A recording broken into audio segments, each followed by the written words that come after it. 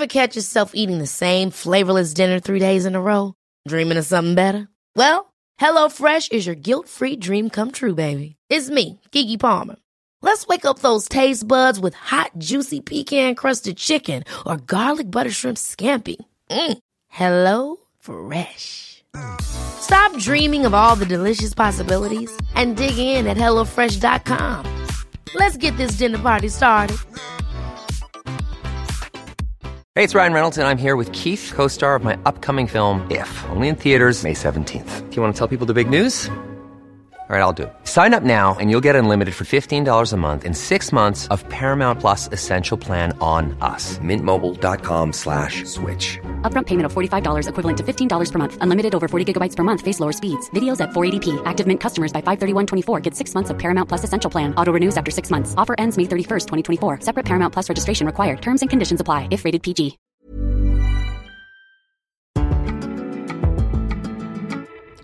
Okay, right, it's Homo sapiens. You know the drill by now.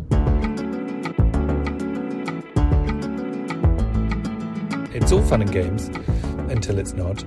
We're in the car today. We're back with Kate, who you might remember from last week. Hello, Kate. Hi, everyone. Kate's had COVID. How was it?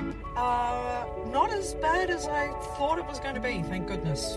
And I didn't make you sick extra, thank goodness. We were very pleased that you were all right. And amazing that I didn't get sick because we spend most of our time together. What did you watch on telly while you were ill? Oh my gosh, I watched crime shows. Which ones? True Crime UK. Shit, the bed. I've not even watched that. And I'm UK. They're so good. The UK has got some of the best serial killers. So you're right up there. Some of them are close family members. Is anyone else out there obsessed with murder? Or true crime? I like a true crime podcast, I have to say. I do love I like The Staircase as well. It's the psychology for me.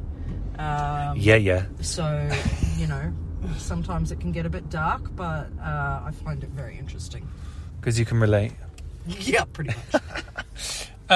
Well, speaking of psychology, Kate, we have got a big old psychology episode today because we have got psychotherapist Owen O'Kane on.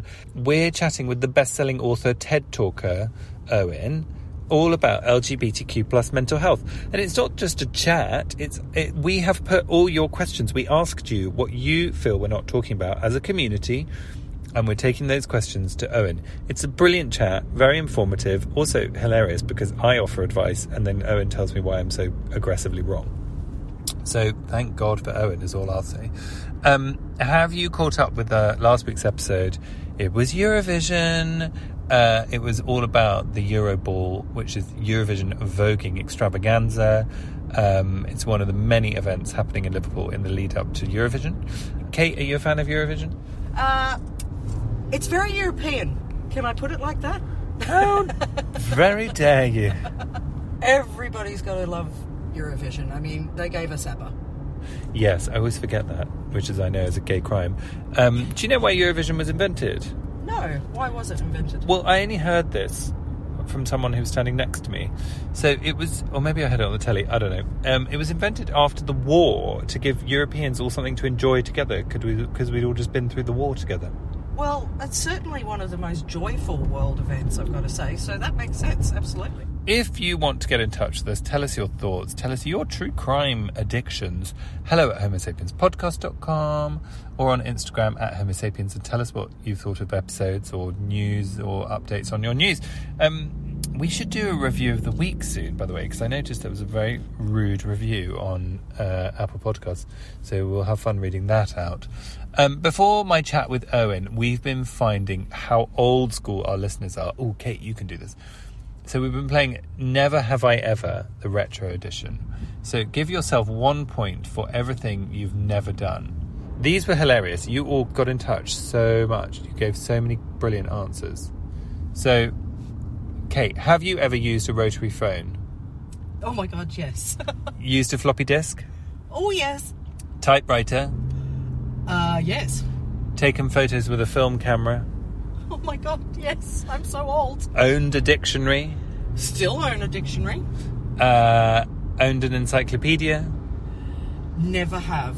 Sent or received a fax? Yes, I have. Basically, you're answering yes to everything, as I did. We're officially old, Chris. But do you know what that means? What? We're a fine vintage. Aha, mature. And we've got things to teach people. God knows what they are. And all of you wrote all your things. Some of you only got 2. So we've got some Gen Zs on here, clearly. Hi, everyone. Hi to the young. And hi to my compadres. Kate's yawning, which is always useful when you're presenting a show. It's always nice. Always nice when someone yawns. It's happened before. Don't worry. It's just my age. Yeah, exactly. We both just need our afternoon nap and a bowl of soup, really, don't we? Where's my blankie? Now there's a question. While me and Kate go and have a little nap with a blanket over our knees. Not while you're driving, though. We can't do that while you're driving. No, I'm very professional. Let's go and have a really important discussion with Owen, answering all your questions that you asked, and I loved it, and I learnt loads. Every day's a school day, so here's our lovely chat with Owen O'Kane. Your story is fascinating, and everyone's is very unique. I know that I feel like I was super lucky growing up LGBT, that my family were cool with it. My dad was a fashion photographer, and I met people like Will Young, who I started this podcast with, who were extremely brave, people who made me feel okay about myself. But even with all of that, I still have had so many big issues around shame, anxiety, and all of the details of LGBTness that you speak about in your work. I actually really fundamentally feel this. Like, it's not fair that LGBT people are not given the tools with which to understand the circumstances and the compost that creates the things that we all have in common. So this episode is about, what are the things we still find it hard to talk about as LGBT people, and people have all been writing in, and so much of it touches on things that you cover in your work, because one of your books is all about basically how to be your own therapist, right? Yeah, that's a recent book. Yeah, How to Be Your Own Therapist. And I did that for a number of reasons, but post lockdown and pandemic, they reckon there's about 8 million people in the UK on wait lists for treatment. So if you think about that number, that's just an astronomical number of people waiting for treatment.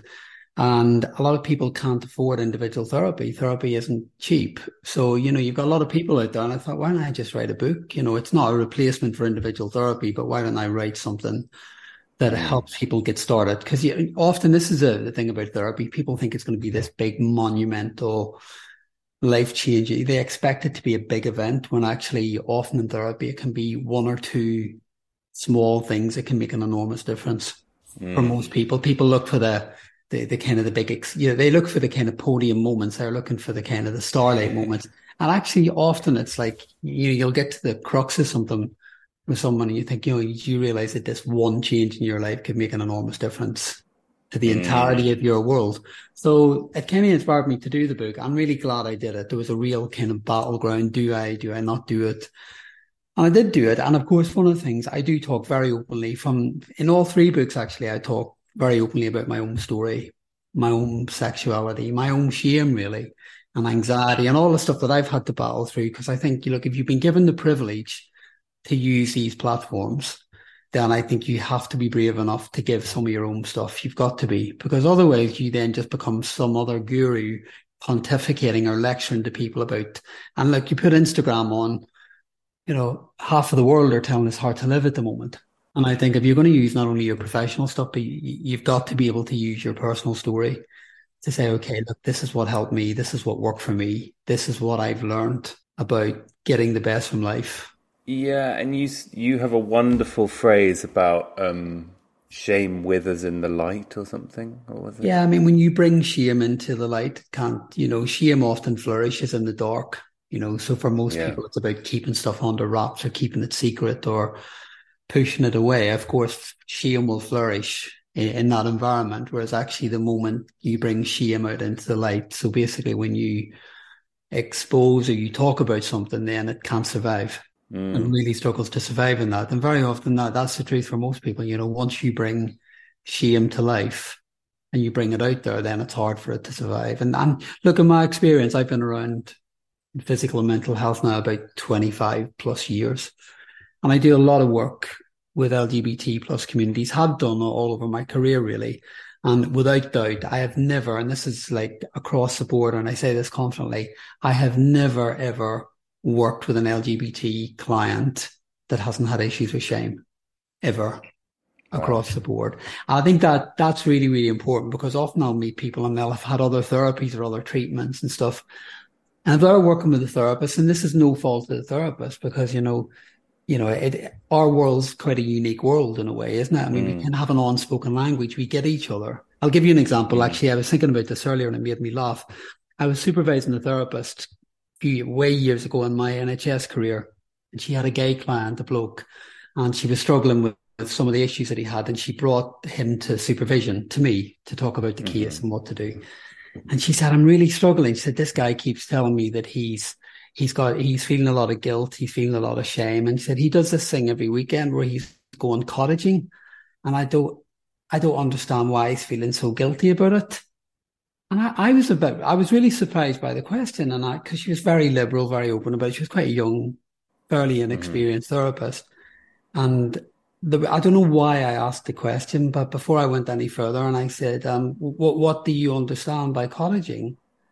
And she just went quiet, and she said, well, I think him and his boyfriend go to different cottages every weekend. They travel and they do this cottage thing, and they swap cottages and they go and stay.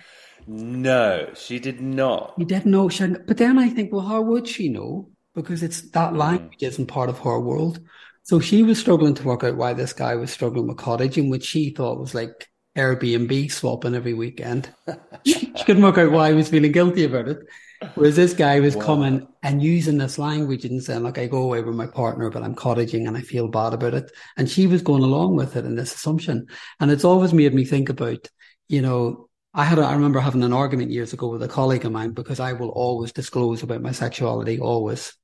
Whether it's with a gay client or with a straight client, it doesn't matter. At some point, I'll always. That's interesting. I will always. And some of the rules of therapy will say you don't self-disclose. But then there's been some research done showing that with LGBT plus clients, when you disclose, you're likely to get a much better relationship because of immediate trust.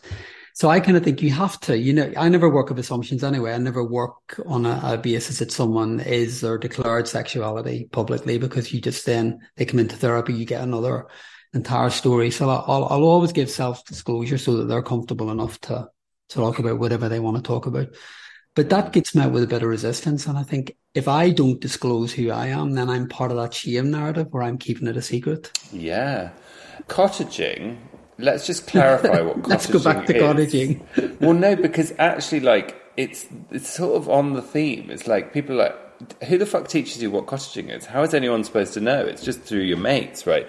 But cottaging is when you have sex with people in public toilets. Is that right? Apparently. I'm going to be very clear. I'm not going to be the cottaging expert, but yeah, I think it's guys go to. It is that. Yeah, and that's fine. And this particular guy was doing this and feeling bad about it and trying to make sense of it with his therapist, who didn't know how to make sense of it because she didn't know what it was.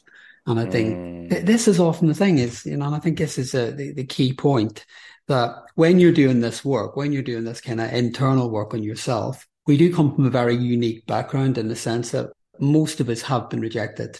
Most of us have been told we're not good enough. Amen, sister. Absolutely. Yeah. Most of us, I mean, even this concept, I know it's been talked about a lot, even this concept of having to come out. I mean, why should we have to come out? No one else a straight person will not think about having to come out. It's not even on the agenda, but we have to think about coming out. And I think for me, coming out is, it's a question really. It's asking people if they will accept you. And I think that's a really tough thing, because what you are saying to people, will you accept me? So we use the language, I'm coming out, and people celebrate that. And of course, at some level it is to be celebrated, but another level, I'd say, but you're also asking people, are they okay with you? And I think the fact that we have to do that a lot of the time is quite revealing. I'll tell you something. This is a really interesting thing. I got asked to do it. I do a lot of speaking gigs, and I got invited to do a gig. When I was on the briefing call, they were telling me how many people are going to be there and blah, blah, blah, what I'm going to be talking about. And then the lady on the call said to me, it's about 500 guys. It's going to be mostly men. in the room. And she said, I want to be very, very clear with you. They're a group of men of a very particular type. And then she started to describe the audience and what the audience was going to be. And it's going to be a very strong alpha male heteronormative audience. And I was really astounded actually, because I come off the call and I could feel a knot in my stomach. Wow. Like a proper knot in my stomach. And I do these gigs all the time. So it's like I'm used to speaking and I love that. I love that part of the job. I really enjoy what you can do in those gigs. But immediately I thought, why am I feeling anxious about doing this gig? And sometimes I'll randomly I'll be talking about loads of stuff, but I'll often mention coming out and shame and my own sexuality as part of my own story. And the struggle for me was, I'm going to have to come out. Yeah, interesting. In that talk to 500 blokes who I know may not be okay with this, or there may be some degree of risk. So it's fascinating. You know, I'm a middle-aged guy and I do what I do and I've got a life, I've got a relationship of years. But it's fascinating, isn't it? You have to keep coming out over and over and over again. Coming out over and over again, yes. But also that, you know, you are a therapist and it's still tricky for you. I think a lot got better for me when I understood that, like, it's not about making it go away. It's just learning how to do it better. Yeah. And that applies to anxiety, it applies to shame. It's just recognizing it.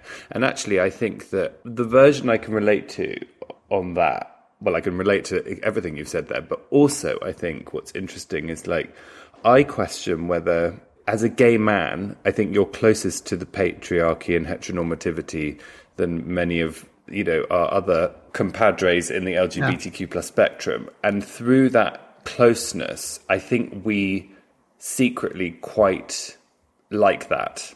Not secretly, but, you know, I think there's a lot in our identity about that we have passing privilege a lot of the time. And I'm not saying that's an active thing. I just think it's sort of baked into us in some way. So I think that sometimes your fear is not actually about whether those men care that you're gay or not. For me, it's actually that you are admitting to being a lesser man in front of men. Yep. That's the thing that I think, because I actually don't think most of those men give a fuck if you're gay. I actually don't think they do. I don't think they care about you because you're just a person on a stage. And I'm not talking about you specifically. Yeah. But you know what I mean? And it's like, and I think that's the specific thing that I think it's about gender actually as well. And if you think about, I mean, you said something fascinating there about being a lesser man. I think that's such a big thing. I mean, if you look at, I made a man the other night, I had dinner with him in London, and he's kind of trying to date and he'd love to meet someone, and he's really struggling to meet someone. And he said, like, he'd go on straight or gay, sorry. He's a gay guy, yeah, and he's a gay man, right? Yeah, and he's desperate he really wants a relationship. He's at that point now. He's ready to settle down, and he's doing all the Scruff and Grindr and all the different apps and stuff. And he was saying, like, something fascinating about, you know, every profile is seeking straight acting. You know, he said he's noticed that a lot.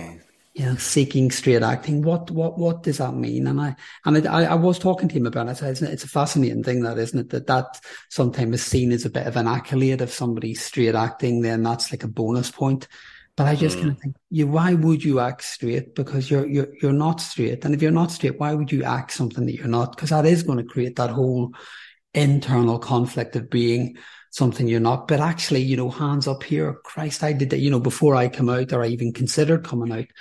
I used to do everything in my power to kind of try and tick that being seen as straight box. Yeah, me too. Jesus. I mean, I was terrible at it, but yes. I failed miserably, but we tried.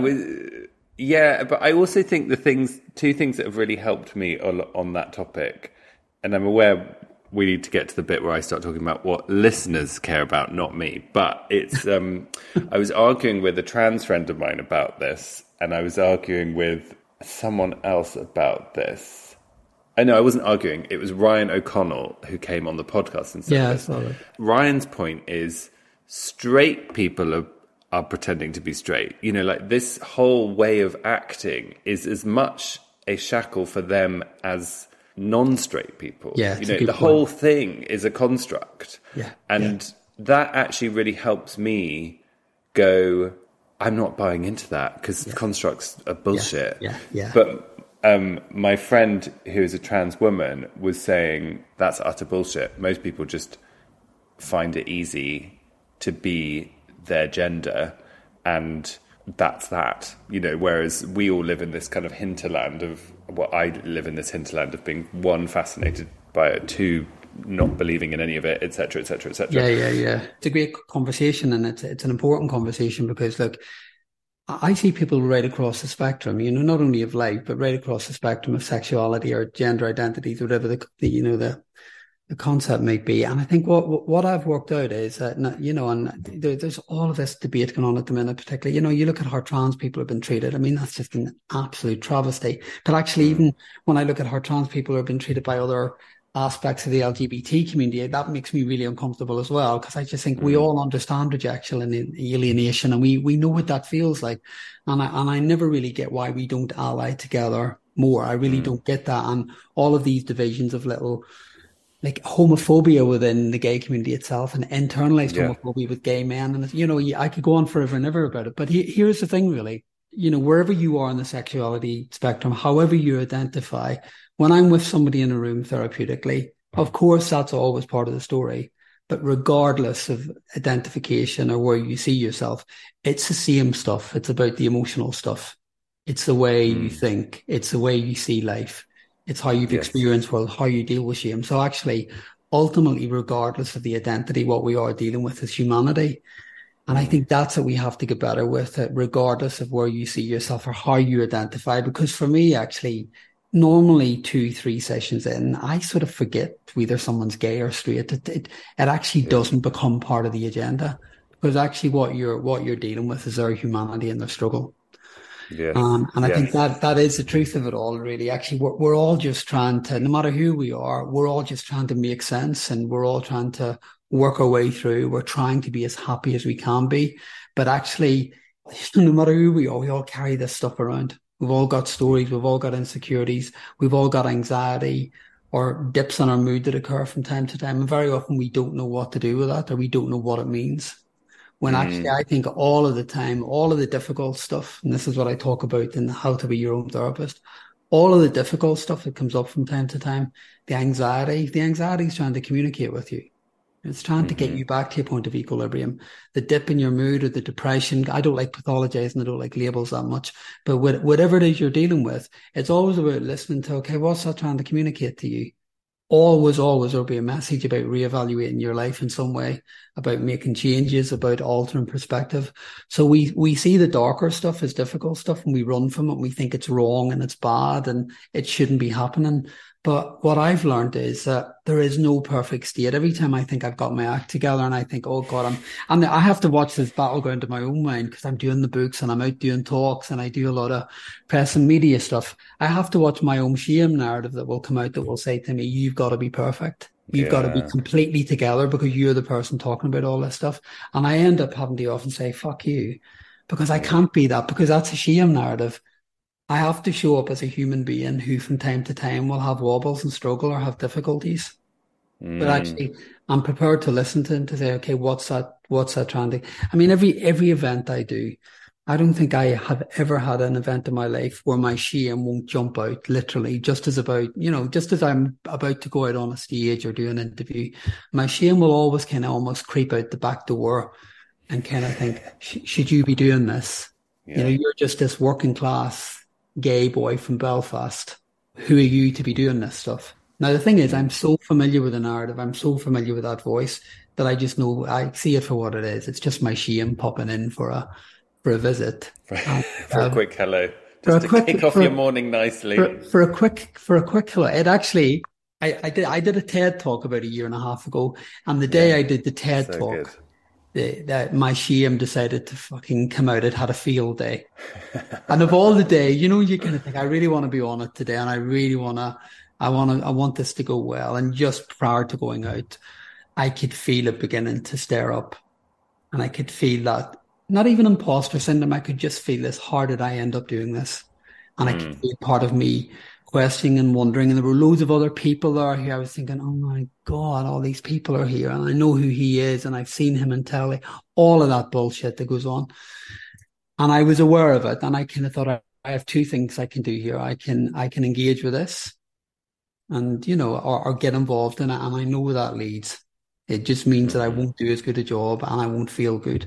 So I instantaneously made a decision. I thought, I know what I'm going to do. I'll actually bring the shame. I'll bring it onto stage with me. I'll just bring it with me. And I did. And I talked about it. And I just mentioned, I said, some of the time we're not expecting these moments to happen. And, immediately it just, not only do you know that most people in the audience are identifying at some level with what you're saying, it just immediately quietened it. Great. It's just like, that's so good. Nothing, it's not nothing to be seen here. There's no more, I've heard it a million times. So I think very long way of saying this here is that you just learn to work with all of these things and you don't see them as bad or wrong or flawed or broken. Just see them as part of your story. And you use them to the best of your ability to think, okay, how does that shape me as a human being? How can that help me do what I do? How can that help you do what you do in your work? And I think if we work with it like that, then you get something quite powerful can happen. Yeah, absolutely.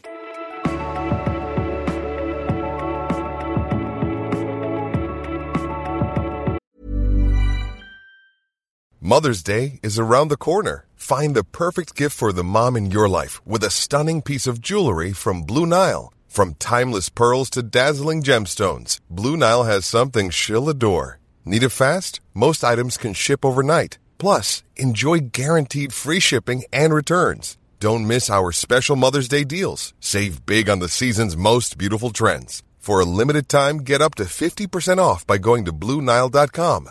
That's BlueNile.com. Hey, it's Ryan Reynolds, and I'm here with Keith, co-star of my upcoming film, If, only in theaters May 17th. Do you want to tell people the big news? All right, I'll do it. Sign up now and you'll get unlimited for $15 a month and 6 months of Paramount Plus Essential Plan on us. MintMobile.com/switch. Upfront payment of $45 equivalent to $15 per month. Unlimited over 40 gigabytes per month. Face lower speeds. Videos at 480p. Active Mint customers by 531.24 get 6 months of Paramount Plus Essential Plan. Auto renews after 6 months. Offer ends May 31st, 2024. Separate Paramount Plus registration required. Terms and conditions apply if rated PG.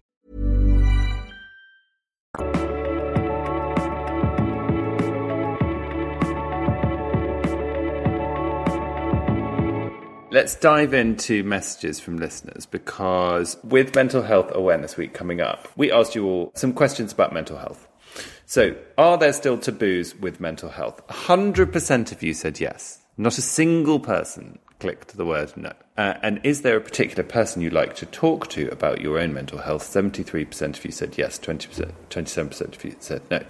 And then we asked our audiences for specific topics. Big one that came up was shame, that we have covered. Difficulty establishing healthy, intimate relationships. I mean, these are all an episode in and of themselves. I mean, yes. Finding it difficult to open up to family members about mental health. How to navigate talking about your mental health at work. Interesting.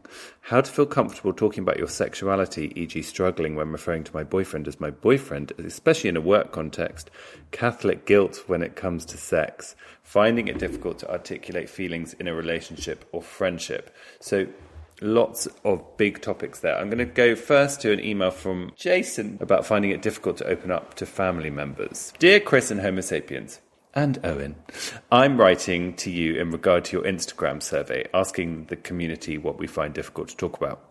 I find a lot of parts of my life difficult to talk about with my family. I'm thankful to say I am an out and queer male who has been embraced and accepted by family. But while this is the case, I've always noticed an invisible barrier between myself and my relatives. For me, when I do open up to family and loved ones who are cisgender or heterosexual, I notice a disconnect in understanding the queer experience, especially what it's like to grow up queer and how uniquely we are shaped by our adversities experienced at an early age.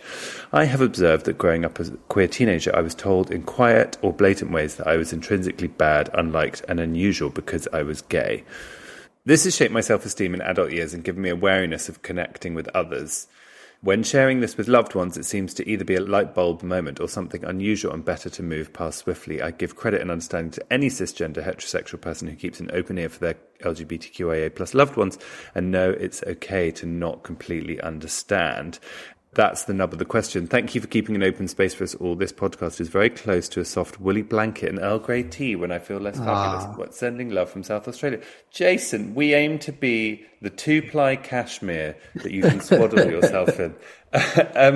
Owen, tell me what you think about that, because I've got thoughts, but you're the professional. Yeah, I mean, look, it's an interesting one because it's sort of what we talked about earlier, isn't it? Really, it's about all of this kind of shaming stuff, and particularly, look, with guilt and churches and stuff, it's always about being wrong or, not fitting in. It's actually all it's similar in family structures. It's often about, being seen as wrong or fitting in or what will the neighbors think or what does this look like? So actually, when you look at the underlying narratives, they don't really change that much. It's just about this is not the norm, whatever, however enormous seem.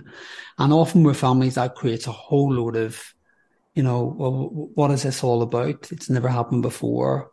How are we meant to explain this to people? All of the things that go on around shaming people into telling them that they, part of them is intrinsically wrong. And I guess really, someone said to me years ago when I was coming out, and it was the most solid piece of advice I ever got, and I actually still remember it because, Irish, Catholic, and gay, I'm like, that's like a PhD in shame in itself. Yes. It's like you can't really get any more experience than that. And I sort of knew when I was coming out in my early 20s, I'd been in a monastery for 3 years, so I should just qualify that beforehand, which is another story. Whoa. Okay. But so the whole coming out was going to be a big thing. But I remember someone saying to me, look, you got to remember that it's taken you a long time to come to terms with this. So sometimes when we are trying to explain to others or we're trying to reveal to others who we are, they may not be instantaneously able to understand it. Now, that doesn't make it right, but it's also that awareness. It can take us a long time to process it. So it's always about that understanding that the other person may not be able to understand. And I think that's fair when it comes to your families, because particularly if we're coming out and we're the first person to come out, or they haven't really dealt with gay people before. My mum, when she was alive, thought that gay people lived in America. She told me the day after I come out that she thought all gays lived in New York. Well, she was in for a shock. So, so it's all of these things. And I think, it's the understanding that the people who are maybe been prejudiced against us are not accepting or not as compassionate or loving as they could be. Very often that's coming from a place of fear on their part. And I think when you're dealing with families or you're dealing rejection or you're that sense of feeling less than, it's often being mindful of the fact that whoever's making you feel that way, it's often about their own fear. And I guess, and this is the hard part. This is where it gets really tricky. The challenge I think then you have as an individual, we all have as a human being, the stuff that we're not getting from the people we need it from. The compassion, the acceptance, the love, the non-judgment. That's the stuff then we have to learn to give to ourselves. Oh, interesting. And that's the big challenge of therapy, because most people will come to therapy with the lackings, the things they didn't get, the things that didn't happen, the things that went wrong. And more than often, you can't repair it. You can't repair it. You can't make it good. It's happened. It's been, it's done, it's gone. And often the people who aren't treating it well, they're not going to change very often. But the challenge becomes actually what you're looking for. Are you giving that to yourself? And most of the time people say, actually, no, I'm not. Yeah, it's fascinating because what I was thinking, Jason, who's written this in, is that Owen's advice is way better. But I do think, I wonder if there's some... I wonder if there's something in here about how, you're not going to get that from people. And we have, in order to find inner peace, we have to get better at being okay with being misunderstood. And being like, well, maybe you're not going to get me, but it makes me happy. And maybe I'm not going to get that sympathy from you. But that's okay, because the thing that should trump all of that is that I am happy being me. Does that make sense? It does make sense, but I don't think we should ever... I mean, it depends how you... Because often being misunderstood then often equates to being mistreated. Right, yeah. So there's always an attitude, but then there's always a behaviour that comes with it. And I think if you're dealing with people in your life who are not respecting you, they're not treating you well, the behaviours will follow. And sometimes they'll be obvious, sometimes they'll be subtle, but they're there. And I think I would disagree with you, because I think the minute we do that, then what we do is we compromise and we start to apologise for who we are.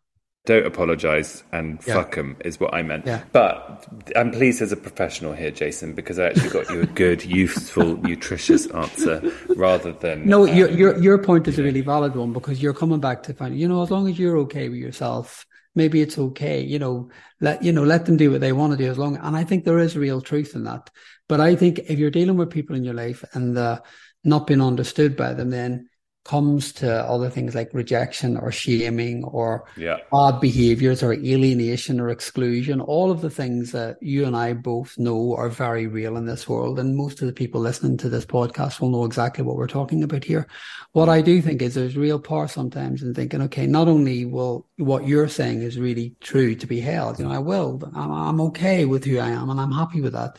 But actually, the other strand to that becomes, I'm also very, very aware that I'll not compromise my integrity. But I will give people time, and I will understand that it may be difficult for them to make sense of who I am in my world, but if it's not their world, then I'll respect that. But actually, if it gets to a point where I'm disrespected or I'm not valued or I'm treated less than, then that's not acceptable. Yeah, absolutely. And that becomes something different, because then you kind of get a power with that, not in an egotistical way, but you then do get comfortable where you think, actually, I'm not seeking your validation. I'm not seeking your approval. I'm not asking you to tell me, because that's a bottomless pit for all of us. The minute you start, regardless of what area it is in your life, the minute you start seeking that external validatory, please tell me I'm okay. Please give me the right signals. We then get it and we feel good shorter term, and then we start looking more and we start looking more. And then the whole of life becomes a validation exercise. Whereas I think... Yeah, I mean, we're talking about Instagram, right? Should we talk about sex? We can talk about sex, yeah. Hi everyone, that is the end of a very enlightening part one. How's your nap going, Kate? Oh, fab. You Good. didn't notice, did you, while I was driving? This is actually a car, by the way, that does a weird beep thing when you change lanes, right? Or you're going to change lanes. Yeah, it tells you if you're drifting outside of your lane, which I find very rude and judgmental, to be honest. Yeah. Also metaphorically quite... If it could keep me in the right lane of life, I'd be more open to the whole scenario. A beeping noise isn't going to do that, love. Now, that's the end of part two. No, that's the end of part one. Part two is on the feed. Go and have a look at it. Or listen, that'd probably work better.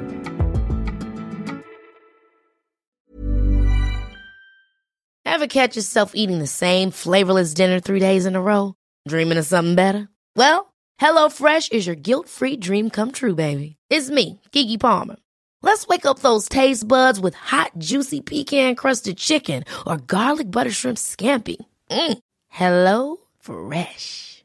Stop dreaming of all the delicious possibilities and dig in at HelloFresh.com. Let's get this dinner party started.